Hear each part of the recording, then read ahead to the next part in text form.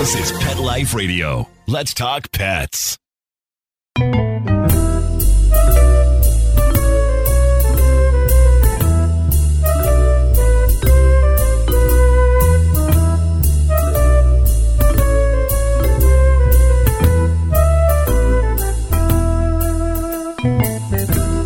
Hello, feline friends. This is Michelle Fern, your host on Catitude. All right, I have my buddy Henry with me today, and he knows all about cats. His company is actually Dog for Dog, but he knows so much about pets and so much about cats. I begged him to come on Catitude and share some of his knowledge and wisdom, and also some great things his company is doing that kind of leans toward cats. So we'll be right back, and I will introduce him. We'll be right back after this break. Hi, it's me again, Michelle Fern, host of Catitude. You know what I love? My cats. I love how Dennis comes and taps me whenever he wants a treat. You know what I don't love? Cleaning up Dennis's litter box, which is why Arm & Hammer created new Cloud Control Litter. There's no cloud of nasties when I scoop. It is 100% dust-free, free of heavy perfumes, and helps reduce airborne dander from scooping. So, what happens in the litter box stays in the litter box. New Cloud Control Cat Litter by Arm & Hammer. More power to you. Let's Talk Pets on PetLifeRadio.com.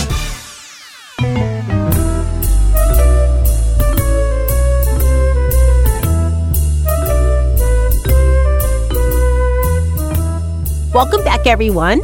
I'd like to introduce Henry Eshelman. He is top dog at Dog for Dog and Pet for Pet, and maybe soon Cat for Cat, somewhere down the line. Welcome, Henry. Yes, it's on the list. On the list. Absolutely. The guy that founded the company has an idea that there will be blank for blank with regard to pets, and for one reason, well, Cat for Cat's at the top of the list, but further down the list is snake for snake, parrot for parrot, tarantula for tarantula, and so on. Yeah, have all of it. Ferret? What about ferret? Those are kind of big. Ferrets, ferrets, I believe, are still illegal to possess in the state of California. Oh, okay. I once interviewed a guy named Henry Lizard Lover Schiff.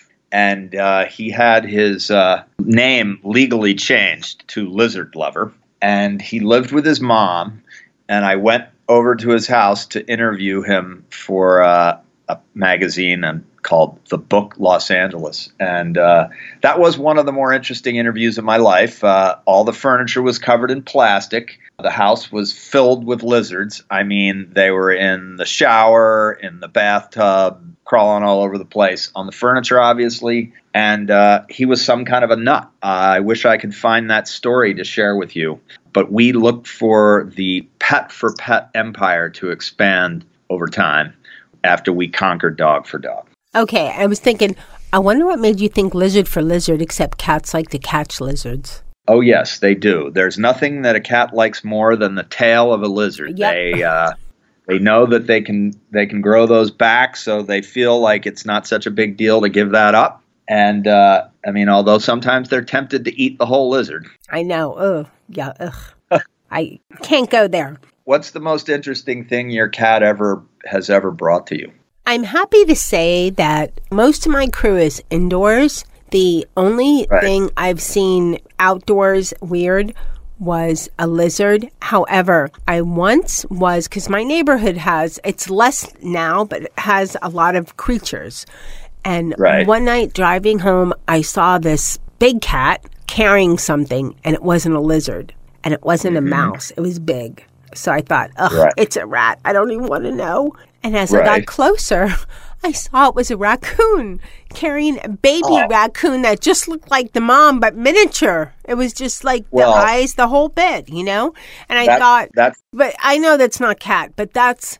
Oh, that's fair play because we once, it was either a coyote or a gang of raccoons. Raccoons are a scourge of our neighborhood. You know, the German word for raccoon, I might be making this up, is Waschbär, wash bears. because there's something wrong with the skin on their hands, and they like to dunk the hands in water and rub them. So if raccoons get up onto your porch or somewhere outside where you have food and water outside, you'll be able to tell because the water will all be filled with dirt because they wash their hands in there. So I don't mind a slight reduction in the raccoon population due to cats.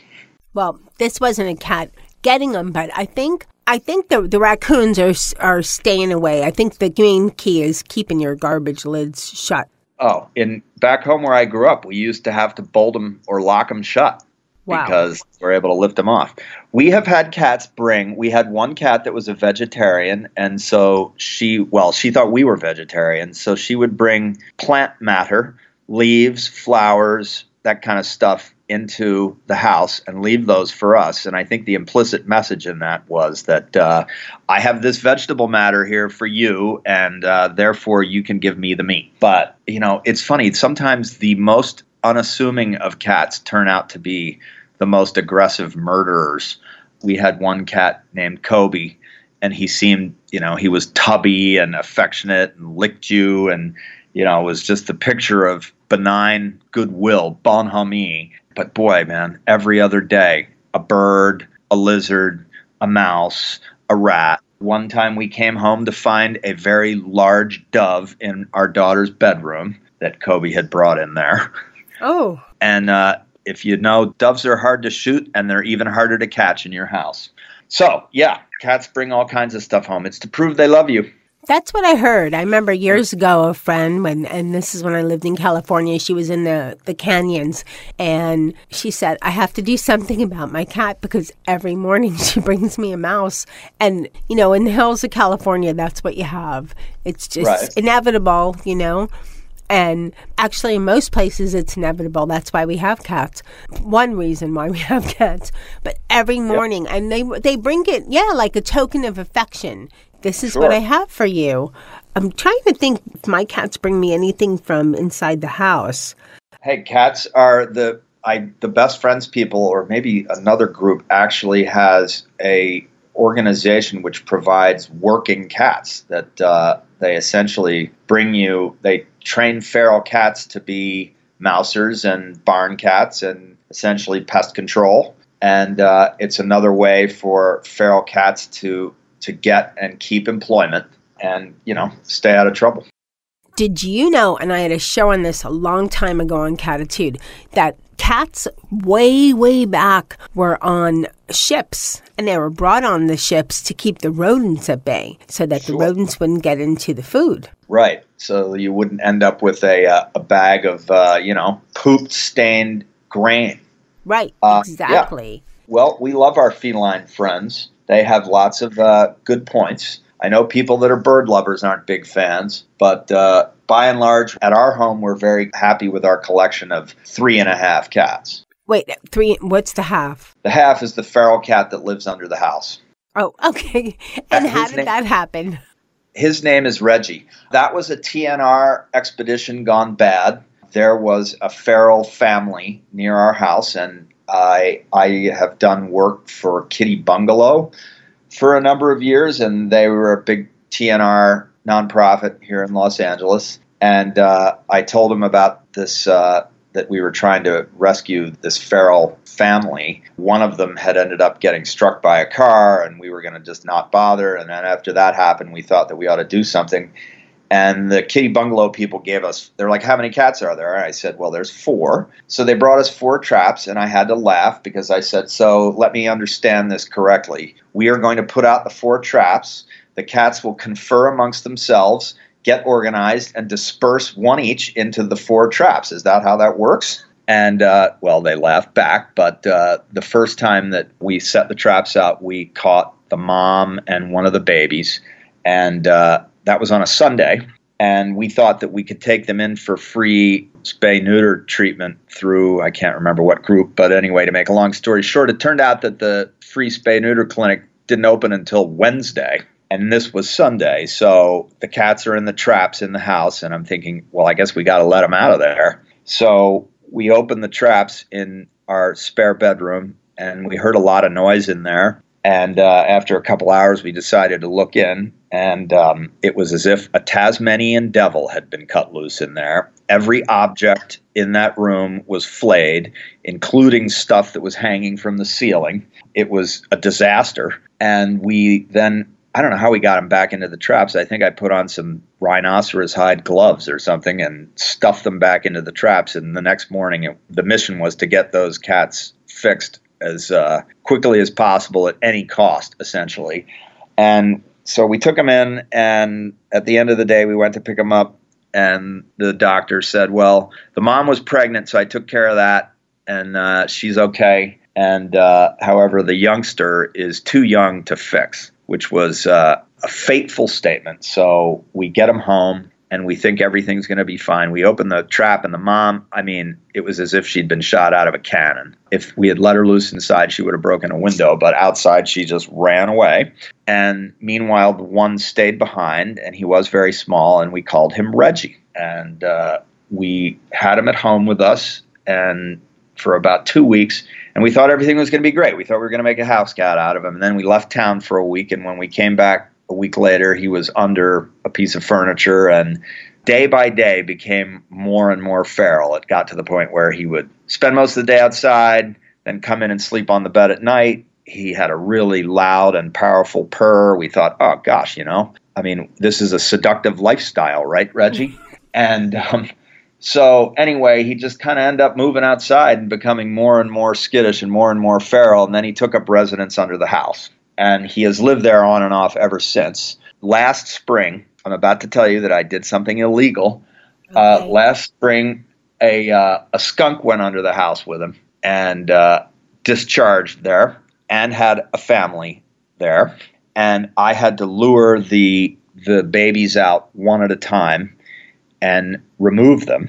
And I got them all. It took 5 days, and I won't waste too much of your time in explaining the procedure for skunk removal, but it's arduous and very smelly. And so subsequently, I actually just finished this project. I built a cat door for the crawl space so that Reggie can come and go safely and other animals won't get in there under him. So he's kind of a half a cat. Got it. Wow. I could just imagine. More information than you need. No, but you could tell dedicated. Yes, very dedicated to remove those skunks. And wow. I'm so glad we don't have skunks here. Not that I've seen. Possums, yes, but no skunks. Where do you live? We're in South Florida, so maybe it's too hot for skunks. Yeah, it's also just it's too fashionable for skunks, I guess. Maybe. They don't like to put on bikinis and bathing suits and stuff, so maybe it's just not, They're not real South Beach folks, are they? Well, Fine with me. So I know you've had cats. You know so much about cats. There's always and we're going to have to take a break but I'm going to just give a little hint here so everybody comes back after the break. So there's always something that's a faux pas that people do with certain pets, I want to know what your faux pas is when you see people do this to cats. All right? And we're going to take a short break and we'll be right back. Does your dog itch, scratch, stink, or shed like crazy? Come to Dinovite for help. Order a 90-day supply of Dinovite. Dinovite for life. Pick up 2 tubes of Doggosuds. Get the 3rd tube free. Peppermint, tea tree, lavender, Doggosud shampoo. Made with all-natural coconut, jojoba, aloe. Great for healthy skin and soft, shiny coats. But no itchy, harsh chemicals. Lather up, rinse away. Try Doggosuds. Buy 2, get 1 free. At Dinovite.com. DINOVITE.com. Let's talk pets. Let's talk pets On Pet Life Radio. Pet Life Radio. PetLifeRadio.com. Welcome back, everyone. We're talking to my buddy Henry, and he is the top dog and cat of Dog for Dog, and he has Pet for Pet and soon to be Cat for Cat, and he knows all about cats, and he's sharing some great stories with us. And I just asked him what his biggest faux pas is when it comes to cats, when he's something that you see people do when they're first either approaching cats or, if a friend comes to your house and sees your cat and you cringe that they do this?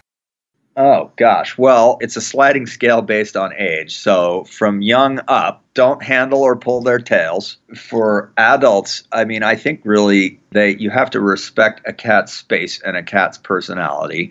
And I'm guilty of this myself. I love to manhandle cats or woman-handle cats, to be politically correct. And I kind of want all cats to be the kind of cat that I can hold like a baby or just push around and rub them and kiss them and otherwise, handle them affectionately and roughly.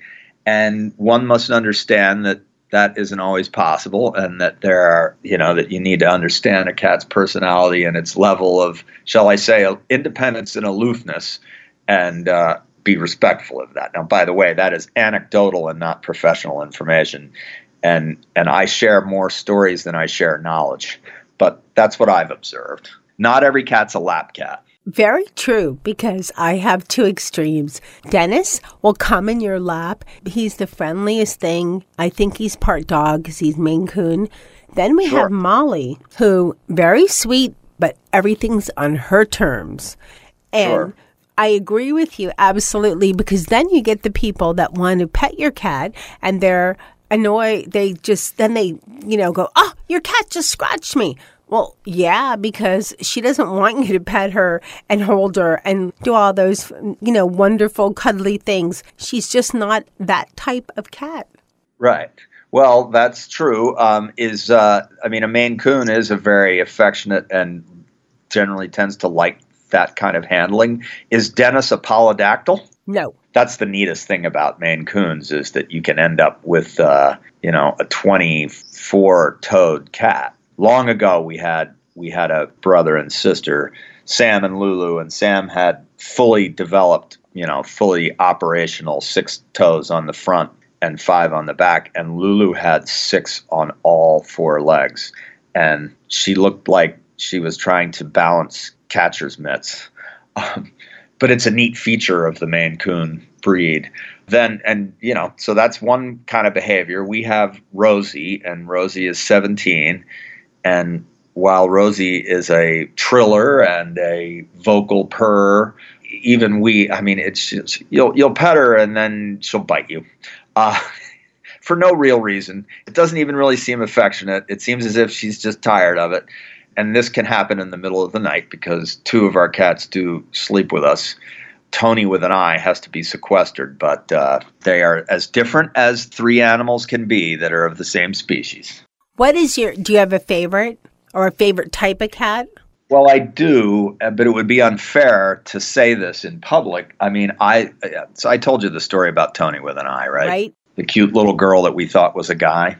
Tony was missexed by the vet and turned over to us when we rescued her. And to sum up, Tony, named after Anthony Bourdain, turned out to be a pregnant female. And Tony loves affection. Tony loves to be picked up. Tony loves to be rolled around on the floor. And however, Tony still, to this day, we're coming up on having her in our family for a year. And she needs to be separated from the other 2 cats at night, which it's kind of like having a perma baby. Along about 5 a.m., she'll set up to yowling, and we just have to ferberize her. We just have to kind of wait it out because we have this idea that if we indulge that behavior, we'll be doing this forever. But it's kind of a standoff at this point, which is she's not getting that much better, and we're not getting that much more used to it. So what do you have to do? So at 5 a.m., so she has to be separated, or at 5 a.m. she's going to start yowling? Well, yeah, she's going to come in. She didn't have look, we have had cats all our lives. We had 5 cats sharing a single litter box at one time in the house. Wow. And I know the rule about, 1 litter box per cat plus 1. Right. And, but we never knew that. And they all got along. They might not have liked each other. Daisy, who passed away sadly from a stroke 2 years ago, and Rosie never liked each other. They literally tolerated each other for 15 years. Although, they would eat side by side or have treats side by side, but they really kept to other, one to another place of the house.